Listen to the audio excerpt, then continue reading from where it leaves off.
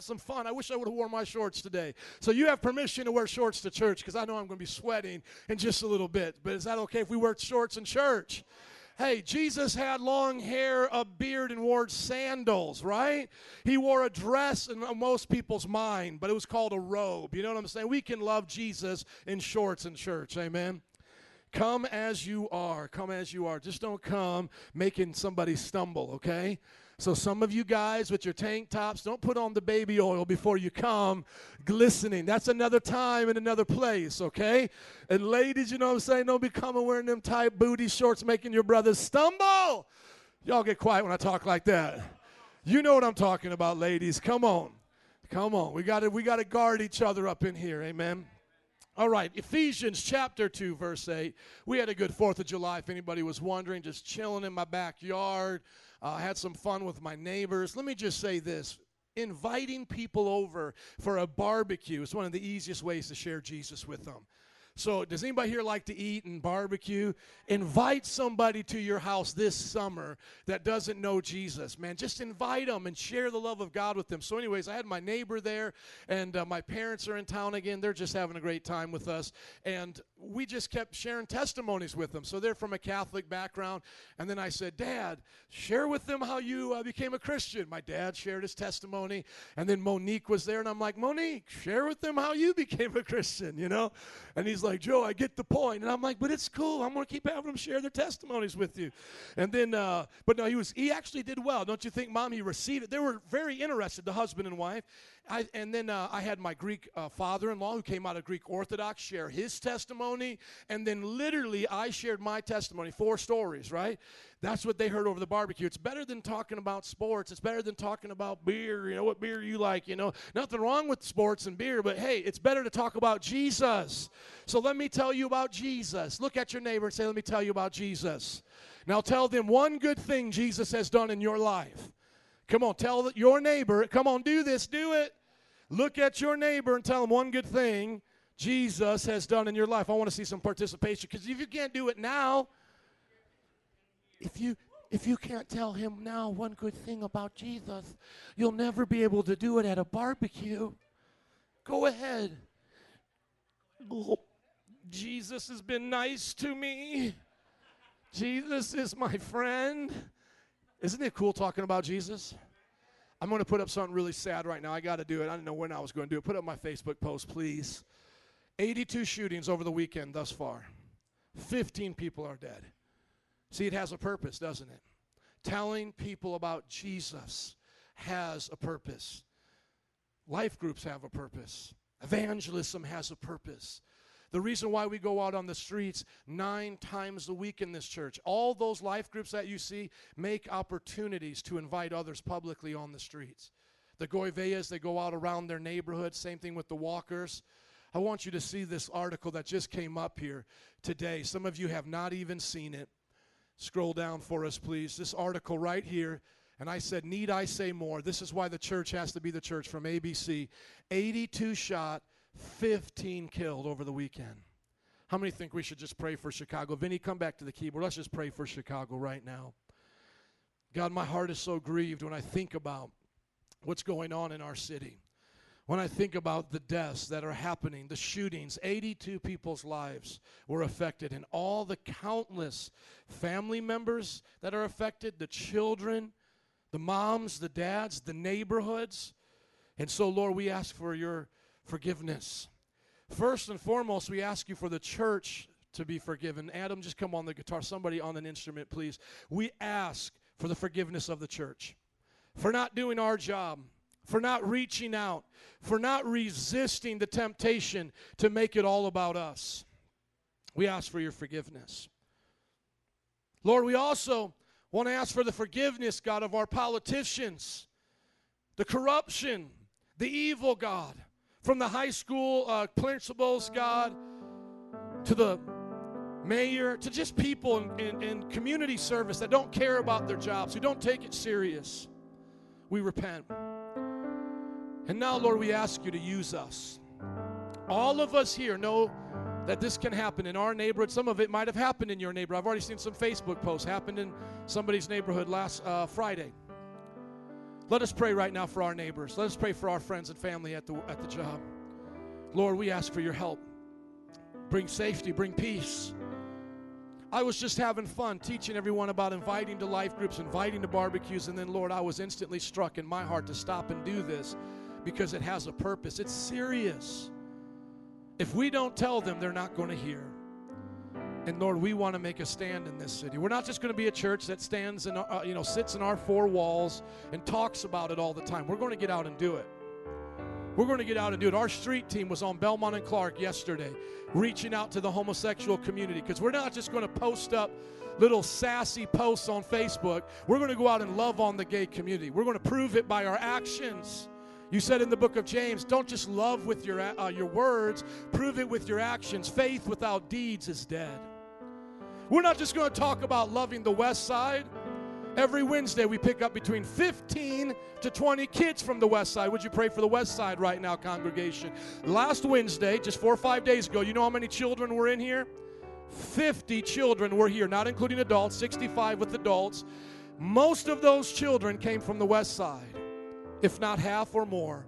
Pray for the West Side right now. Pray for troubled neighborhoods. God, we need you. Use us to reach out and resist. In Jesus' name we pray. And everybody said, amen. If you love Jesus, give him a hand clap. Come on, that's why we come to church. Amen. I mean, I want to be led by the Lord. There's no order of service once I grab the mic. Amen. It's what God is saying. And you can't look at that and not feel like you need to pray. So seriously, life groups, fun, but it's our duty. Barbecues, fun. But he said, invite those who cannot repay you to those barbecues. Invite the cripple, the lame, the poor, the outcast. Amen? Okay, let's go. Ephesians chapter 2, verse 8. I need to keep on preaching because I can feel you guys are a little tired from your little weekend parties. But you all came today. Look at your neighbor and say, you're the real Christians. Come on, you're the real ones. The other ones are sleeping in. Or maybe they're coming to second service. See, I can't be so sassy now anymore. There's a second, like, Pastor, I was just coming to second service. Look at it. First, look at this. Ephesians chapter 2, verse 8. For it is by grace. Everybody say grace. Thank you. For it is by grace you have been saved through faith. And this is not from yourselves. It is the what? The gift of God. A free gift given to you, to me. What you do with it's up to you. Not by works, so that no one can boast, for we are God's handiwork. Everybody say workmanship. Everybody say masterpiece. Created in Christ Jesus to do good works, which God prepared in advance for us to do. If you've noticed this whole month, every time we read this scripture, I try to give you some nuggets from the verse that you didn't hear before. So every week I want to add to the understanding of this verse. And if you put all these introductions just together, you would hear probably 12 different explanations of this one passage. Isn't that a rich passage? Isn't that awesome? And here's something that I want you to see. You are God's handiwork, his masterpiece, created in righteousness. This idea that you're no longer perfect needs to go out the window into the trash. When you are born again, you are perfected in Christ. You stand not in your own perfection, but in the perfection of Christ. Now, I'm going to get a little personal here. Everybody say, get personal. Okay, so if this bothers some of you, this is okay. Jared, give them your Facebook and email. You can contact Pastor Jared if this offends you. But I want you to understand this.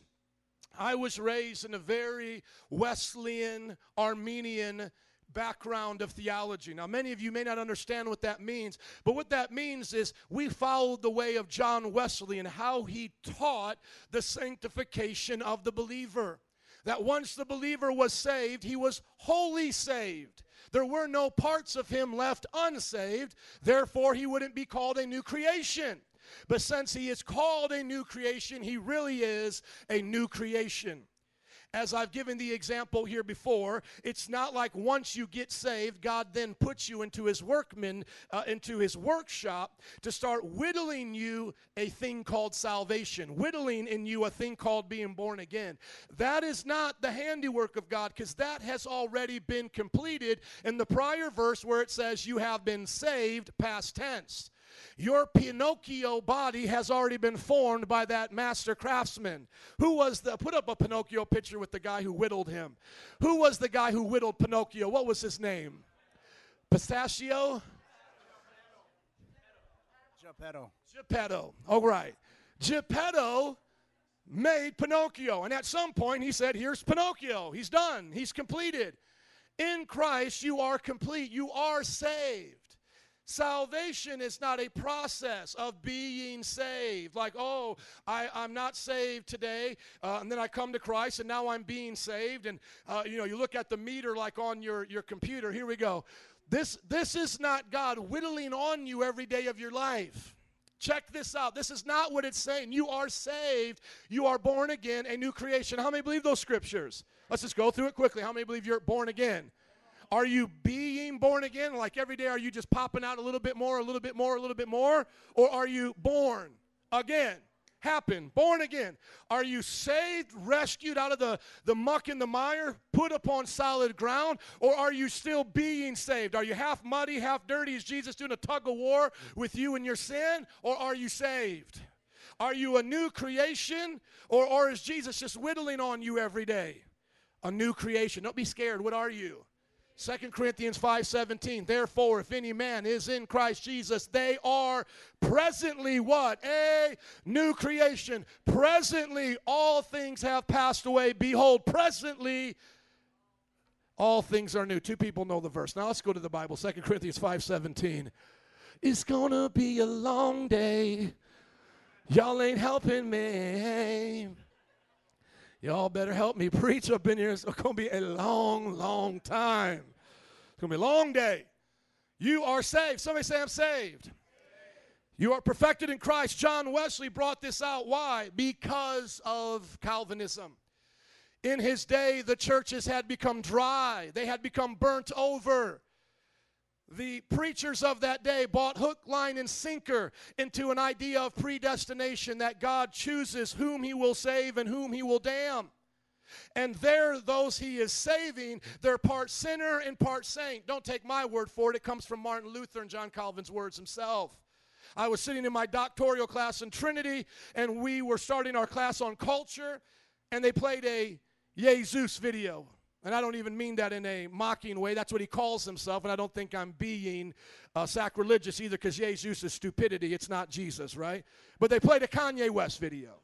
If you don't know who Jesus is, it's his self-identification as him being an idiot, okay? Kanye West is an idiot. Look up idiot, you find Kanye West, okay? It's okay, idiots get saved, because I was once one too, okay? How many used to be dumb before you were saved? Just you know you were dumb. So he's dumb. He needs to get saved. By the way, my friend did his wedding. Rich Wilkerson did him and Kim's wedding in Miami. He's from Miami, but they did it out there in, Rome, right? Anyways, I kind of keep up with the Kardashians every now and then. I'm embarrassed.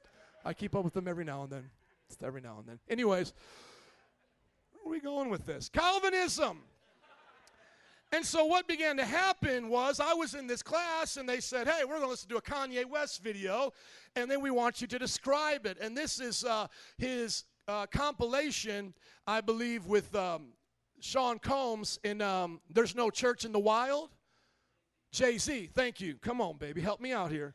No Church in the Wild. Now, just wrap your mind around this. I'm in a doctoral class listening to Jay-Z. That's how we're starting this off. God have mercy on some professors. But I guess he had a point, because his point was, let's see how crazy the world is and how we're going to react to it and be smart and not just be wise, but not just be head smart. Wisdom is application of knowledge. We don't just head knowledge. We want wisdom, the application, right? And what blew me away is that one of these minded people, Calvinist-minded people, were in the class, and she goes, because they were talking about snorting cocaine off of naked women's bodies. They were talking about having menage a trois and orgies and all types of stuff. And I'm just sitting there appalled that I'm even having to listen to this, because I'm just like, this is stupidity. I don't want to listen to this. Church in the wild, church is sin, whatever this video was about, that's what I came out of. You know what I'm saying? Not to that extreme, but, I don't need to go back to that. And so they asked us what we think about it. I'm like, he's in sin. He needs to get born again, or he's going to hell. That's what I think. And then one of the ladies who comes from this background, she goes, well, let's not be so quick to judge. Let's not be so quick, because inside of all of us is a sinner and a saint. Inside of all of us is a bad person and a good person. And like Martin Luther said, we are all sinners and saints. And she quoted in Latin Martin Luther his words. Not Martin Luther King. That's who he was named after, Jr. But this is Martin Luther of the Reformation. And I looked at her, and I needed clarification. I looked at her, and I said, what exactly are you saying you're like this? Like what are you doing on the weekends? You know? And then she said, well, you know, I have my own sins, and it may not be the same sins as him, but I have my own sins, and I'm a sinner. And I said, well, when the Bible, go there quickly with me, Ephesians chapter 1, verse 1. I said, when the Bible calls us Christian saints, it says we're new creations. When it says we've been born again, when it says we're the righteousness of God, what do you think about that? She goes, well, that's only one part of me. And I said, so is there a Dr. Jekyll and Mr. Hyde going on the inside of you? And she said, well, that's not the way I look at it. And I go, how do you look at it? And she goes, well, we all get tempted. We all deal with stuff. And this is the way I feel that I can understand why I sin. And I've seen my friends, and I want to be honest with you here, I've seen some of my friends go down this road of Calvinism. And the way it starts so often is you're dealing with sin and you can't get free. Brother Anthony, my spiritual father, said it this way: everyone in sin becomes a Calvinist. Now, you may have friends that didn't become that way. Please, I may be taking cheap shots, but this is our church, and this is Sunday, and this is how we preach it here, baby, all right? The people that I know, the people that my spiritual father professor knows, who love this doctrine of Calvinism, are the very ones who love the struggle of their sin. Don't tell me that I'm perfect in Christ. Don't tell me I'm the righteousness of Christ, because that doesn't give me my permission to keep sinning, sinning, and repenting. Because in Calvinism, the idea is God plucks some to be saved, leaves others to be damned, and those who are being saved can no more live holy than the damned can live righteous.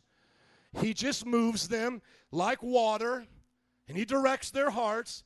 And in the good Lord's time, because this is very popular where I came from in the South, in the African Americans church, in the good Lord's time, he'll remove this bottle from me. When the good Lord is ready, I'll stop doing these things, because I'm just the clay and he's just the potter. And whenever he's done and he's whittled that alcoholism out of me, whenever he's whittled out of me that perversion, that cheating heart, and the good Lord does it, then I'll really be changed. That's not true. That's not how the Bible talks to us. They love the Ephesians chapter 2 passage, and they'll show you it's all grace, it's all grace. But you see, my friend, you have a cheap grace, because your grace doesn't transform you. You haven't been saved, made a handiwork, a masterpiece of God to do good works. You see, when Paul addresses us in all of his letters, he doesn't address us as jacked up sinners. He doesn't address us as that. He says, Paul, an apostle of Christ Jesus by the will of God, to God's holy people in Ephesus, the faithful in Christ Jesus, grace and peace to you. Who is he talking to? Holy people. Now, at this point, there is another ditch. So we just can't pick on the Calvinists, because the Pentecostals have been guilty of this, and they didn't understand Wesley's teaching. So I ask you all to go back and read his original writings called the Christian Perfection. Read John Wesley's letter to his church, Christian Perfection. Don't let them misquote him. But this is what Wesley began to teach, as I'm teaching here, but people began to take it to another level, which was, well, if we're perfect in Christ, that must mean if we ever sin, we must lose our salvation. And so every time I sin, I have to be born again and again and again. Because now, if God's not predestinating me and kind of forcing me on this way to heaven, if I'm having this decision to make, and if I keep falling from perfection, one said Adam and Eve fell from perfection. See, that's how they took it. And then I fall from perfection, then that means every time I sin, I have to be born again. So every time the preacher comes and tells a story, every time the altar call goes, I better come up and get saved again, because I'm not right with God. I'm afraid I'm going to lose my salvation like I lost my keys this morning. Salvation is so fickle. So it's another ditch. And then to guard themselves from going off that ditch, the Pentecostals begin to draw out legalism. Well, don't you cut your hair. It could be vanity, ladies. Grow it out and look weird. Don't wear modern clothes. Dress like the Amish. And we were just around the Amish. I was around the Amish. They're great people, but they smell because they don't believe in deodorant and cologne. It's all vanity. Hello, they don't have electricity. Do you want to go to the ninth degree? Let's all live in a bunker somewhere. So they start legalism. And then they start doing things that Christ didn't even do. Like before you know it, in the Pentecostal church, you can't grow a beard, have long hair, or wear sandals in church. And like I told you, Jesus had long hair, a beard, and wore sandals.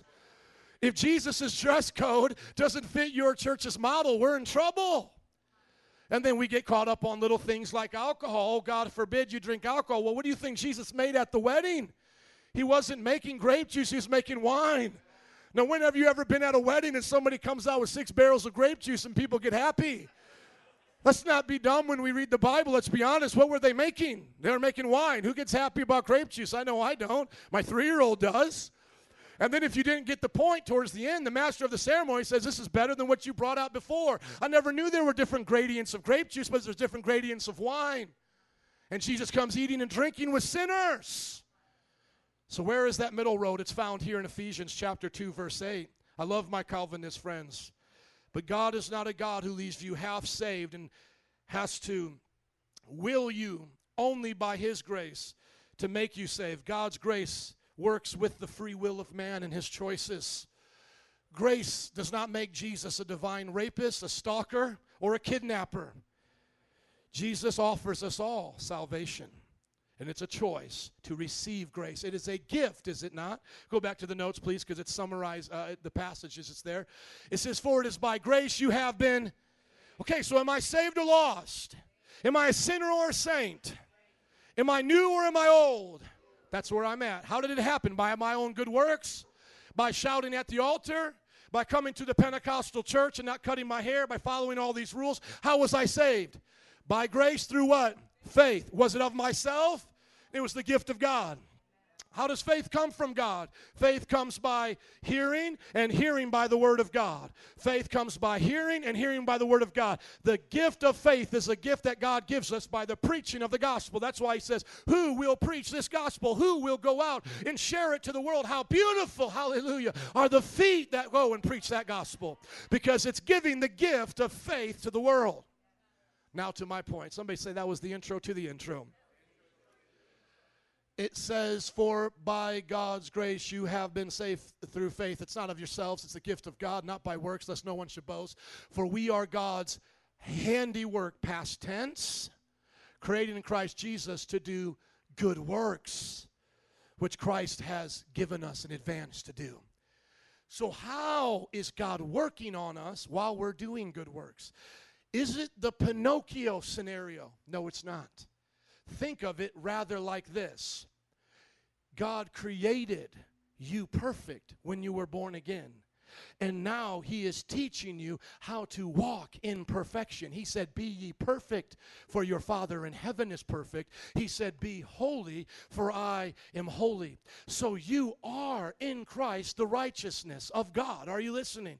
Now you must let your attitude be like Christ. You must let your attitude be like Christ.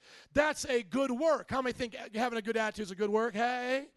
How many want to see some good attitudes in Chicago today? That's a good work. You were created, past tense, to do the work. You were created, past tense, to do the work. So now imagine, we're now in my backyard, and we're going to assemble this water slide that stands almost 20 feet tall that I have just bought from my neighbors that blows up really big. We got to get Grace come back. Come on. It blows up really big. The water fountains come down. Don't hate, celebrate. I got a good deal on this thing. And it's awesome, okay? It is a perfect water slide. For the manufacturer's design, it is perfect. It has the stairs. It has the slide. It has the little water thing. You can squirt people as they're coming down. That's what Lucas loved to do yesterday, squirting them all as they came down. It has the perfect hose to go to the air blower. The air blower pushes enough air to make it work perfectly. This in of itself is perfect to its design. Don't get into this idea that nobody is perfect with other than God. God created you perfect in Christ. God created you that way. So yes, you're saying a half-truth when no one's perfect without Christ. That's right, until Christ works on you and makes you perfect. Like, let's put it this way. Nobody has gold but Jesus. But if Jesus gives you some gold, do you have gold now? Is it of yourself? Where did you get it from? You got it from Jesus. Now let me just show you this in the Bible, because I know a lot of you guys want to see this. This is a whole nother topic. We talked about your identity in Christ. I want you to turn with me in your Bible quickly to Hebrews, perfected forever. Everybody say, I'm perfected forever in Christ. Because God has made you in him without a flaw, without a blemish. Hebrews 10:14. When you see yourself this way, you can obey the commands. And I'm going to get back to this example, but I want you to see the scripture first. Look at Hebrews chapter 10, verse 14. If you're there, say I'm there. For by one sacrifice he has made you jacked up forever until you get to heaven. For by one sacrifice he has made. How are you made right now? For how long? Those who are being what? Made holy. That's the application of your perfection. Right there, come on. Right there. You all, somebody got it, right? What is holiness? Holiness is the working out of my inward perfection. Am I saved or am I not saved? Just ask yourself that every single time you doubt who you are. Are you saved or are you not saved? Are you a new creation or are you not? Which one are you? It's either or. And the Bible says Christians are saints. You have been made perfect on the inside of you. Now you must live holy. You choose to live holy. So please go back to this example of the water slide. Put up one of these water slides. It may be one similar to what I have, please, so we can just see this. You now, as God's workmanship, have been created to do good works. You're assembling that water slide so it works in your life. You're assembling that right attitude. You're not perfect in the all-knowing sense. You don't know everything. You're still growing. You're not perfect in the sense where you're free from mistakes. You still make mistakes. That's why you repent. 1 John 2:1 says, I write this to you that no one sins. But if anyone does sin, we have a righteous advocate, our propitiation, Jesus, who's not only the propitiation for our sins, the sacrifice for our sins, but of the whole world. Come on, somebody say amen. And so the idea is, in perfection, you're walking out and living out holiness. And when you don't do it, that's when you repent and say, I'm sorry. But the default mode, what is this? What is this? So this is like some death trap somewhere in Costa Rica where you have to like sign off, be like, if I die on this thing, I won't sue you. Can you go to an inflatable water slide? Like, that's not what I have in my backyard. That's not what we're doing for fun. This kind of leaves the screen there. My message is real short today, so hang in here with me because this will help you through the message. The idea, it's so awesome. Everybody get this in their mind. The idea is, I am perfected in Christ so that I can work on the things in my life he's given me to work on in holiness. I've been given the tools I need to set. There we go. That is exactly it. Is that not exactly? Where's my wife? I'm looking at you like dark hair right there, wife. Sorry. There you are. That is it. That's what Lucas was doing. That was Lucas spraying the people coming down. That's awesome. Okay, that is it. And listen to me, all the families with kids here this summer, you got me on Facebook. Come to our house. You are invited. Amen? Come. Just bring something good to eat. You're good. You're free to come, but just bring something good to eat. No, I'm kidding. Half kid. So anyways, we look at this, I'm God's handiwork. Okay, so he has completed a work in me, but I'm still doing works that he gave me to do in advance. And while I'm doing those works in advance, there may be things in me that I outwardly see change, so God is working on me. But to go to that Pinocchio example, God is not working on me to give me an eye or give me an ear. What he's doing is creating me as Pinocchio, and then now he's working on me to do the right things. And when I don't do the right things, he says, don't do that. Don't talk to your wife like that. Don't talk to your kids like that. I have good works for you to do. Does everybody get that? Amen. Let's go to our message now. Grace. How many know the definition of grace? Amen. We'll just go past that then. You already know it. Go to Titus chapter 2, verse 11. Titus chapter 2, verse 11. We're going to see here that grace is a person. Everybody say grace is a person. Now, this is what will blow your mind. Grace without Christ is meaningless. If the world did not have God as its foundation for moral truth, truths would not exist. The world has truth because God exists. Truth is rooted and grounded in God. If you can't believe that, then just step back and ask yourself a question. Where did truth come from if it didn't come from God? Sometimes people say it came from human evolution. We do these things because of human evolution. Well, then it would not be true. It would simply be convenient. If it's convenient for us now to live in villages and not murder each other, that's not true. It's just convenient. If we're animals, biologically evolving our own morality. Are you with me? Because there then could come a time where eating your neighbor would become the better thing. If we all get hungry and there's not enough crops, right? So what makes something true, no matter who you are, where you're at, any time in history, what makes it true is it's God's grounding of it that makes it true. That's the principle of God being the source of truth. Now, it's the same principle of God being the source of life. Where does life come from? Jesus is the way, the truth, and the life. We could talk about way later, but let's just talk about truth and life. Truth is grounded in Jesus. Life is grounded in Jesus. All life comes from Jesus. So if I say, where does life come from? I was talking to a friend from Laos at Wright College last Monday. We go to Wright College every Monday. Join us there. Our times change. We're going to be there from 11 to 1 this Monday, tomorrow.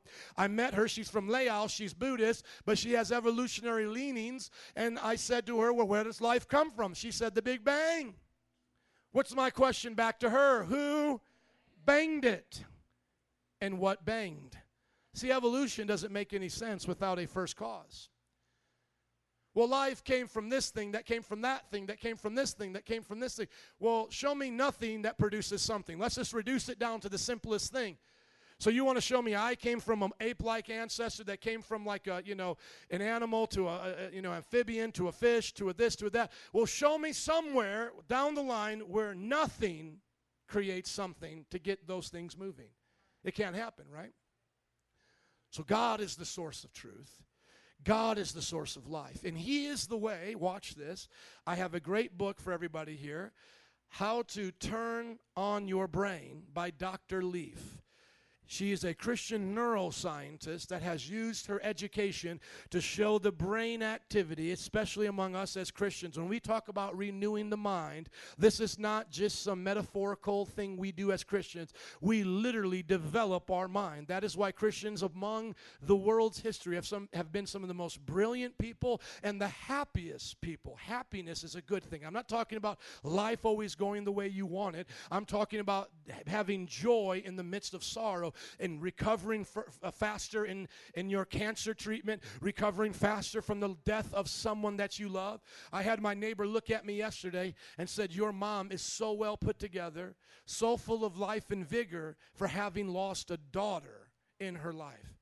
See, he has gone through life and has probably met people who have lost their children and has seen them scarred emotionally. And one of the things that stuck out to him was how healthy and whole my mom was because she had received God's renewing of the mind.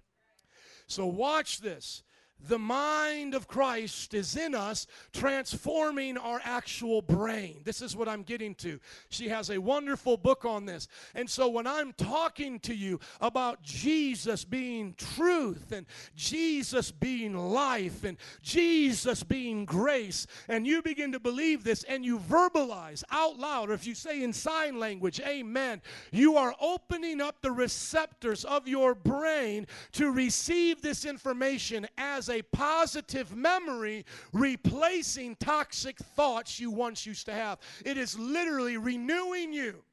When you understand concepts, not just here, but anywhere, that memory of the first time you saw your daughter, that is a beautiful memory. The first time you went to a funeral, that probably has some toxicity to it. You have to be renewed, and you have to focus on that which is good. This is how the Bible teaches us to discern good from evil, and it's healthy for us. And so when we look at grace, grace is a concept we need to put our mind around. Forgiving our enemies is healthy for us physically as well. Bitterness is actually bad for you.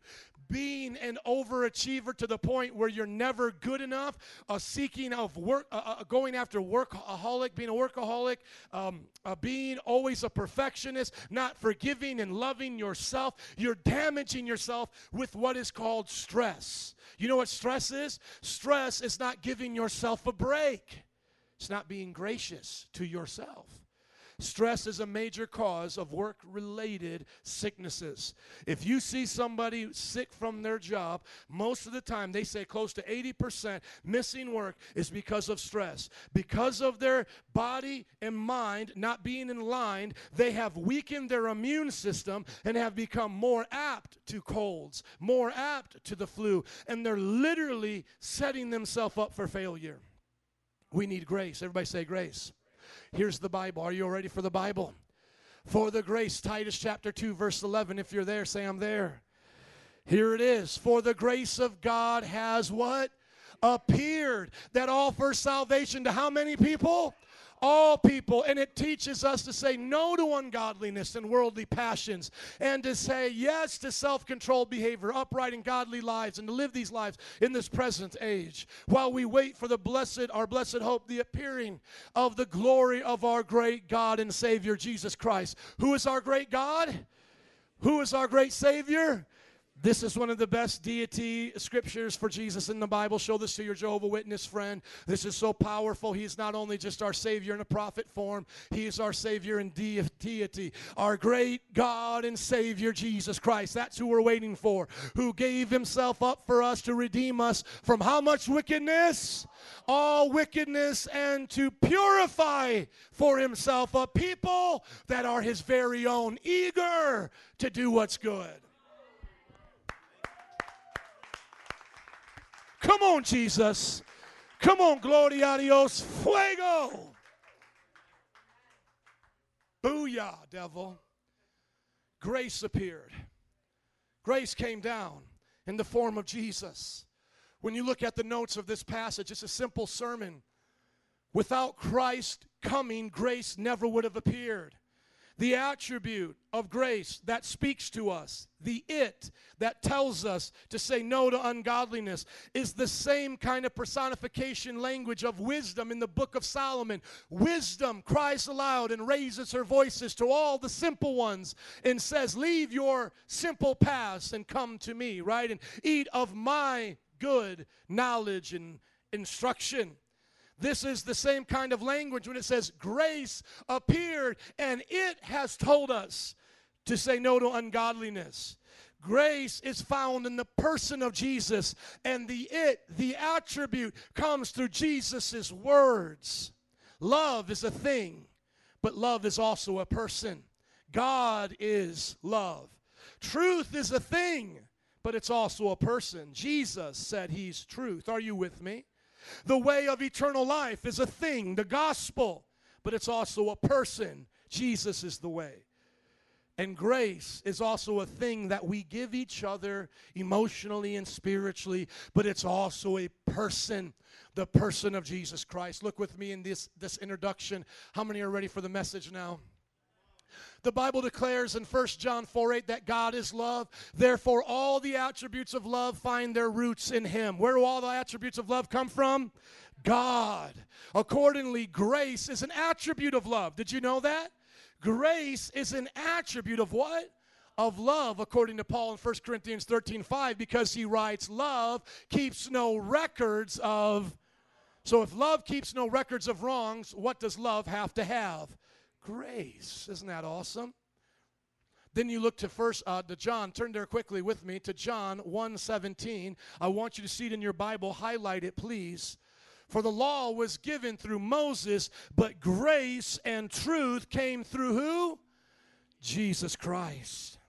Somebody say grace is a person. We need to renew our minds in this today. God gave us grace through Jesus. And now Jesus wants me to live his kind of life. Do I have grace to continue in my sin? What is the purpose of grace? To live the perfect life of God. To live the holy life of God. Ask yourself this question and be serious if you don't think perfection is your aim in life. How many times do you want to sin before you realize sin is not for you? Have you sinned enough yet? Because when I talk like this, it's not legalism. I'm not saying to you, stop sinning, then you become perfected. I'm saying like a dirty water bottle has been cleansed and sealed in purification. That is your salvation. And now I'm saying to you, how many more times do you want to put sin into your bottle and ask God to purify you? Maybe you've been a part of a church before that always told you you're never going to be clean and pure. But that is a devil's lie. Titus has said you have been purified from all wickedness. You are pure in Christ. So let me ask you, pure saints of God, not legalistically, not what length are you going to cut your hair or what color clothes are you going to wear, because the Amish can only wear black, blue, and white. Whether or not you can have electricity, listen to secular music, or dance at a wedding, because the Assemblies of God didn't even let their ministers dance at my one friend's wedding, so he couldn't have it in the church. Like, what did you think Jewish people did at weddings, my friend? Like, just go to a Jewish wedding today and see what they do. What do Jewish people do at weddings? And what do they do with the grape juice? They have wine, they drink it. What was Jesus doing? Hanging out at a wedding. What are you going to at the marriage supper of the Lamb? A wedding feast. Okay, let's not be legalistic and turn the Bible upside down. I'm not saying you have to drink. I'm not saying you have to dance. But let's stop saying that this is Christ-like when we're forgetting that he went to weddings, okay? I'm just beating up on that concept, not on people, because I'm so tired of the ditches. I'm so tired of people telling me I can be a sinner and a saint, and then another one telling me that I'm never good enough. Both of those are devil's lies. I've been purified, and I've been set free, and it's for life and freedom that Jesus set us free. He said, I came to give you life, not bondage. Amen. So think of this, my friends. We were dirty water bottles. We were in the sewage plant of this world on our way to hell. Jesus Christ purified us from all wickedness and made us holy. And now the question I want to ask you is, how much more sin do you want to sin before you know that sin is not for you?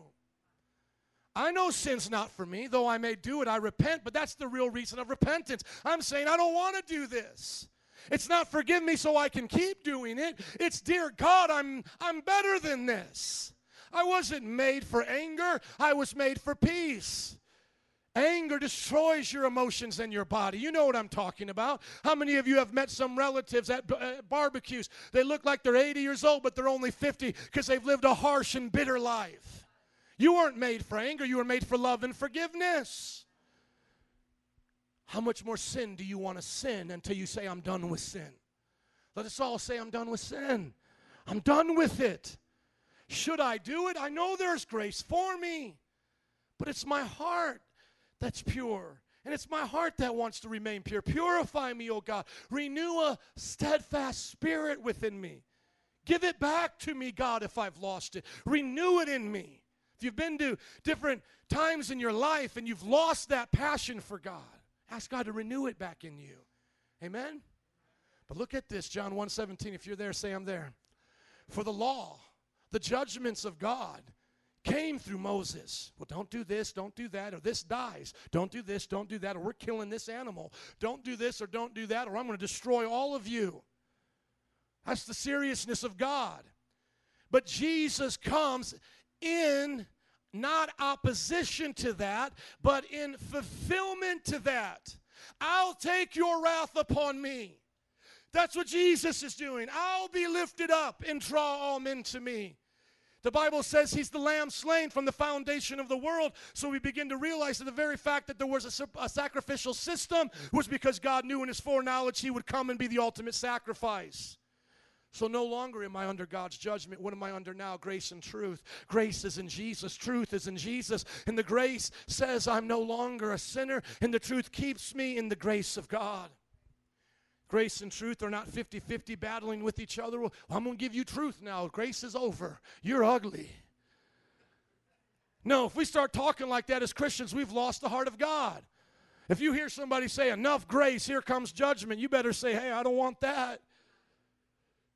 Grace is always true, and God's truth is always full of grace.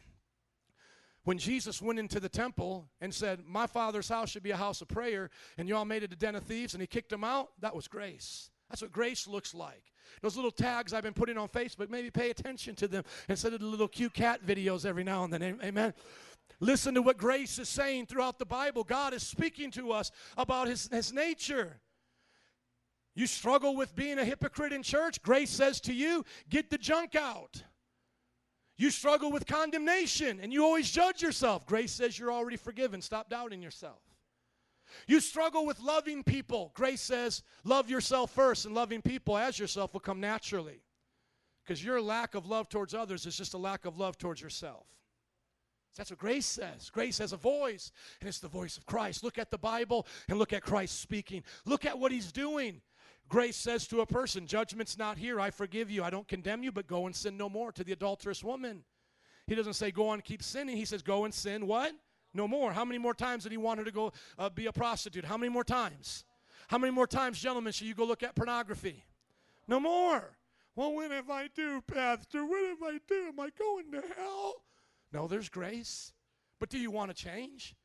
How much more of the pig slop do you want? How much more of it do you want? Come on, let's be honest. How many more bitter times of your life do you want? Jesus says we can be set free of it. Let's not go into our own jail cell, lock the door, and say, well, I'll just stay in here for a little bit until I learn my lesson.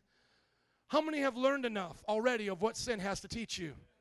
Sin brings death, causes us to fall short from the glory of God. How many want to start walking along the paths of righteousness?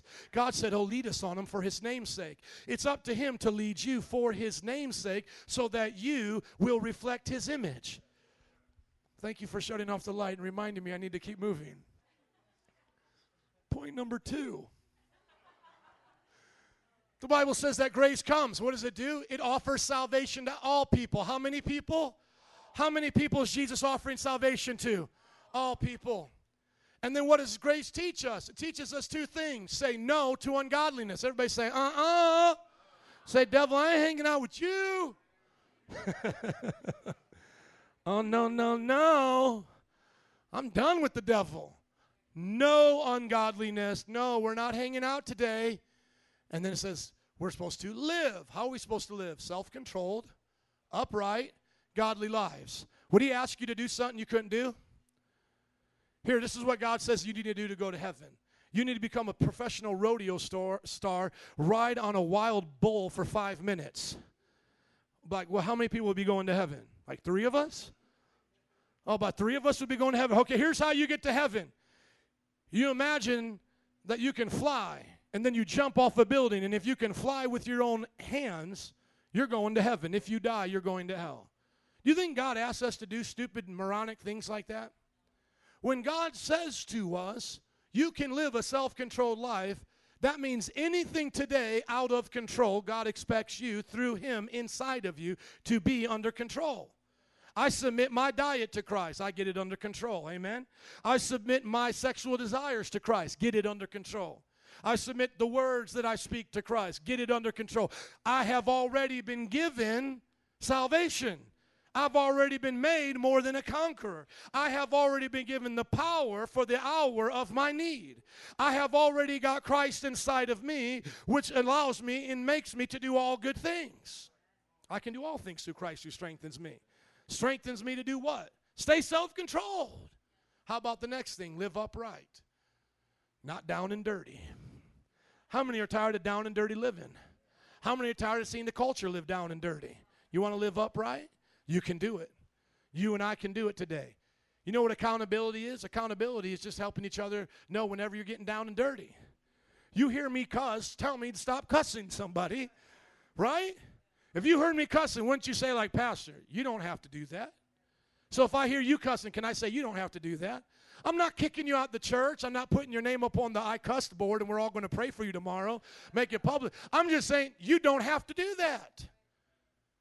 If you're going through marriage problems, and I'm saying to you, y'all can get that worked on, God can change you. I mean, is God big enough to fix marriages? If you're sitting here today with anything that's down and dirty, the opposite of upright, is God able to do it in your life? And how about live godly? See, this is the thing that, going back to the introduction, doesn't even make any sense to me. How can I be Dr. Jekyll and Mr. Hyde and reflect God? Godly means godly. I'm like God. Is God Dr. Jekyll and Mr. Hyde? The Bible says, for we are Christ to this world.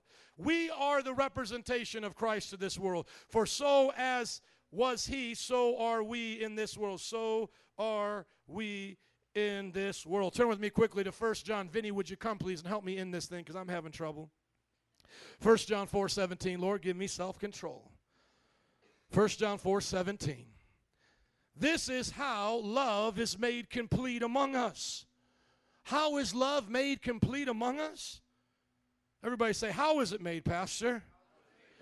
It's made complete among us because in this world we are like Jesus. Love, come on somebody, can I just encourage somebody today? Love is made complete in you. I just got to stay a little sassy. Can I stay sassy before we close? I'm tired of people talking about how broken they are and thinking that's a godly attribute. I'm just so broken. I'm so broken. God loves it. No, God wants to break off stuff off of you so you can be complete. I'm just broken. Stop being broken. And then people are like, well, God won't despise a broken and contrite heart. Yeah, that's another word for humility, but what you're talking about is another word for stupidity. God, I'm just so sinful. Oh, I'm so dirty. And when I come and tell you how broken I am, it's so beautiful. How many more times do you need to get broken before stuff gets broke off you? Get sin broke off you. Get pride broke off you. Get it broke off. Get it broke off me, Jesus. I'm your handiwork, created to do good works. I want it broke off. I want to live this way. If you've ever been around boats, you can be around $1 million boat, $10 million boat. Look at the next cruise boat you go on, and you'll see barnacles right there on the side. See, in your perfect salvation, you can carry burdens that were never meant to be carried. God's saying, let me break that chunk off. You were never meant to carry this. This is how I made you free, pristine.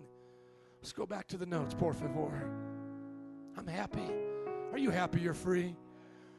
Hallelujah. Grace appeared through Christ. It teaches us to say no to ungodliness, live self-controlled lives as we what? As we wait for the coming of Jesus Christ. We're waiting for him. Are we waiting for him all busted and disgusted? Like Mephibosheth all jacked up. Come get me, David. Come get me. I'm all messed up. Bring me to the king's palace. I'll sit here and eat. Some of y'all don't even know about Mephibosheth in the Bible. Are we a bunch of Mephibosheths? I love handicapped people. But anybody that's handicapped, if you gave them a choice, do you want to be handicapped anymore? They would say, no, I don't want to be handicapped. Man, Lord, heal me. Lord, save me. But we got people making themselves handicapped. That is a disgrace to the body of Christ. You're not supposed to be all limp, like this is me, I'm the body of Christ. What's wrong with you then? Why are you like this? You're supposed to be healthy and whole. If your arm is messed up, you want it healthy and whole. There's a story in the Bible about Mephibosheth, this broke up dude who's left, and it's a story of compassion. Like God loves Mephibosheth. I get that. You ever seen 300? You ever seen the guy coming along? Can I be in the battle too with you guys? And we're like, no, you can't stand where the men stand, son. You can pick up the dead after the battle. I want to ask you, do you want to be that dude, gentlemen? Is that the dude you want to be? Or do you want, have I gone too far? I've gone way too silly on this. Your face reaction says it all. But how many want to be warriors for Christ? That's what we're supposed to be.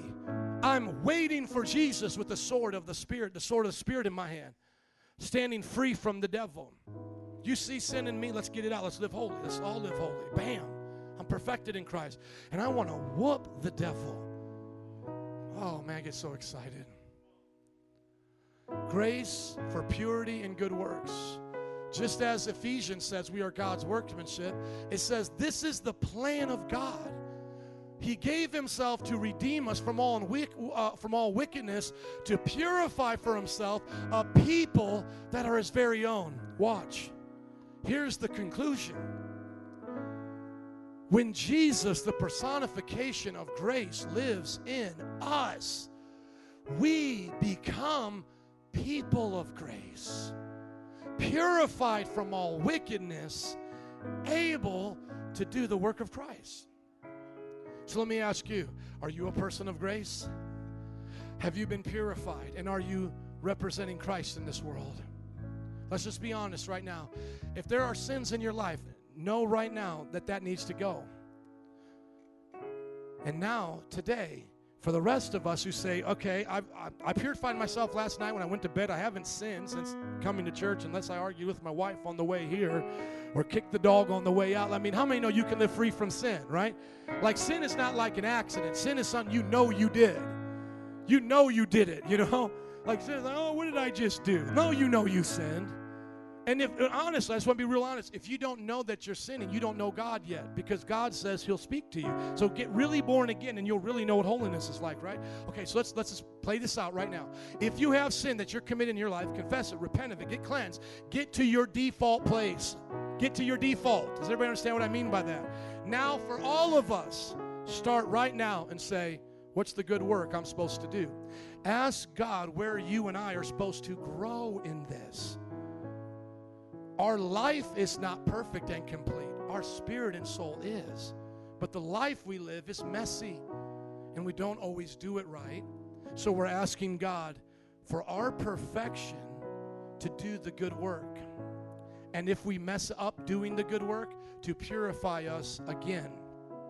So I need 3 things right here. I need to be a good dad, don't I? But God has given me the perfect ability to be a good dad. I don't need you or any book to teach me how to do it. I have the Holy Spirit. The book of 1 John says you need no one to teach you. The anointing teaches you all things. Here is the innate ability of Christ in you. This is the relationship. You have what it takes. Fathers, it's already in you. So now as you study and pray, you live it out. And so if I am harsh with my child, I then repent. Second thing, husband and wife. I need to be the husband that God called me to be. God has given me every resource and ability for me to treat her as Christ does the church. Isn't that what he told me to do? He said, love her as Christ does the church, right? Is that the son? He said, hey, try to do it every now and then. But the rest of the time, act like Ted Bundy, act like whoever jerk on TV you've seen. You know what I'm talking about. You know, is that what, it says, no, I'm always supposed to do that. Does everybody get that? I'm always supposed to do that. She's always, everybody say always. She's always supposed to submit to me as Christ does the church. I'm always supposed to love her. She's always supposed to submit. Always. Anytime that's wrong, Lord, teach me to say I'm sorry. And to make it right. To go back. I'm scoring points. That's right. Making deposits so I can make withdrawals. You know how it is, baby. You got to know. You got to know how to play it. Make deposits throughout the day, guys, so you can make a withdrawal. And third, I need help being your pastor. I am not perfect in pastoring you. I get that. That's a half truth, though. But I have been perfected in Christ to pastor you. I don't always pastor perfectly, though. But don't you want me to aim for the goal that Christ set before me, which is another scripture? This is what I look forward to, is the perfection. Do you want me to use the excuse to you, nobody's perfect? Like sometimes you guys do that to me, like, hey, Pastor, I know we were supposed to go and hang out. I forgot to call you, but hey, nobody's perfect. God loves me. Okay, so what if I just took some money out the offering, went out and bought myself a new boat this weekend and just told y'all, hey, ain't nobody perfect. I just happened to go out and buy a boat this weekend with your offerings. We're not going to have electricity or air conditioning for the next couple of months, but hey, ain't nobody perfect. I'm just working on me. You working on you. You do you, I do me. We be all right. Let's all stand up and give Jesus a hand clap, because that's a lie. Come on, somebody say thank you for grace. Somebody say it's all about that grace. Amen. Now you all understand grace up in the place. Altar workers come. Band come. We're going to leave out here on fire for Jesus. Let us pray. Father, help us to live through your grace as people of grace. Let us be people of grace in our families, our homes, our communities, our jobs. Just because you've perfected me doesn't mean I know everything. I still have to learn how to work and get along with others. That is what you're doing in me. But I am not going to make the excuse that nobody's perfect. I won't make the excuse that I'm still half sinner and half saint whenever I mess up. I will stand in your righteousness and walk the path that you set before me. Is anybody else wanting to do that? Just say it in your own words, please, in your own words. I'm just excited to pray right now. I feel grace in this place. I feel that I can achieve anything. I feel that whatever God told me to do, I can do it. I feel I don't have to ever go to bed angry with my wife. I feel that I can always be quick to repent to my kids when I mess up. Does anybody else feel that? That's the word bringing faith into your heart today. You were saved. You were made a new creation. We already preached the gospel here during communion, but if that has not happened to you, or you have backslid, you have walked away from that, would you please come today as we pray and say, I really want to get born again. I want to give that a try. I want stuff broke off me. I want to get set free. And even if you're a Christian, but you know you haven't been living the way you should, come up as well. Get stuff broken off of you. Get perversion broke off you. You know, there are things I can say I've never done again. Glory to God. I've already seen perfection work its way in holiness in my life. I haven't looked at pornography by God's grace since 96. Haven't cussed since 96. I mean, there's just some things that God breaks off and keeps off, and you never have to go back again. There may be other things I'm working on, but I'm still believing the same way I got those other things broke off. There's going to be a day, there's going to be a time in my life where I'll never mistreat my wife again. I can believe that. Doesn't mean we won't argue, won't disagree, but it doesn't mean I ever have to treat her a certain way. You may say, that's so hard. Well, let me ask you a question. Do you beat your wife? So if you've already got to the point where you don't beat your wife, can't you get to the point where you don't scream at your wife? Hello, men, come on. Well, ain't nobody perfect. Sometimes I got to yell at her. No, you don't. You don't ever have to do that. I want to be able to mark in my calendar, this was the last day I ever yelled at my wife like that. This was the last day. I never did it again. See, how much more of sin do you need before you realize sin is not for you? Purify me, Jesus. Keep me clean, oh God.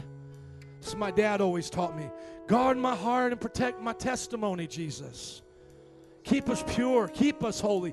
Keep us. See, listen to these words of the Bible. Keep us holding on to faith, God. Keep us fighting the good fight.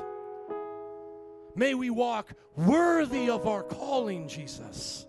May we take off those things of our old sinful self and put on those new righteous things. See, all that's all the biblical language. May we set our minds on things above where Christ is. See, I'm setting my mind up there. Lord, do it. Do it because you said you would. Not just because a preacher got happy this morning. Do it because your word said you would do it. And do it in a way that's so real that we don't fall into either ditches. We don't try to explain it by being half sinner and half saint, and we don't try to explain it like we're always having to get born again, and there's never this sense of security in you. Let's live it out in joy and freedom and peace and happiness. Because you said the kingdom of God, which we're born again to, you said no one sees the kingdom of God unless they're born again. So all those born again, we see the kingdom of God. So what is it like, Jesus? Is the kingdom of God legalism and strictness and condemnation? No, you said the kingdom of God is righteousness, peace, and joy in the Holy Ghost. Because that's who you are. You're in the kingdom, and you're righteous, and you're the Prince of Peace, and you're the fullness of joy. And it's your grace that brings us there and that keeps us there. Right now, we leave from this place. Before we go, we're going to leave from this place in the kingdom of God, with the grace of God, being people of grace. If you believe that, would you say amen and give him one more hand clap of praise? Come on. Amen. Say it's all about the grace. Slap your neighbor high five and say it's all about grace up in your face. God bless you. Have a great day. Come up for prayer if you need some. Let this weekend be your weekend of freedom. God bless you.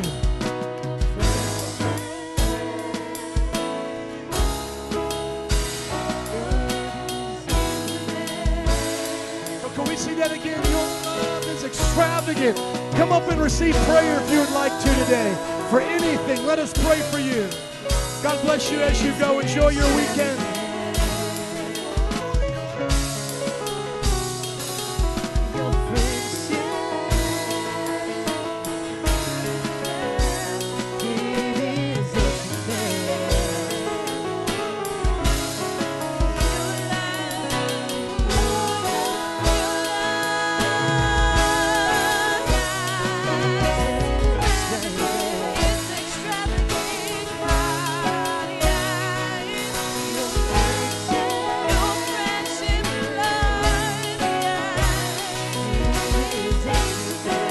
Let's sing it out. I feel like moving to the rhythm of your grace.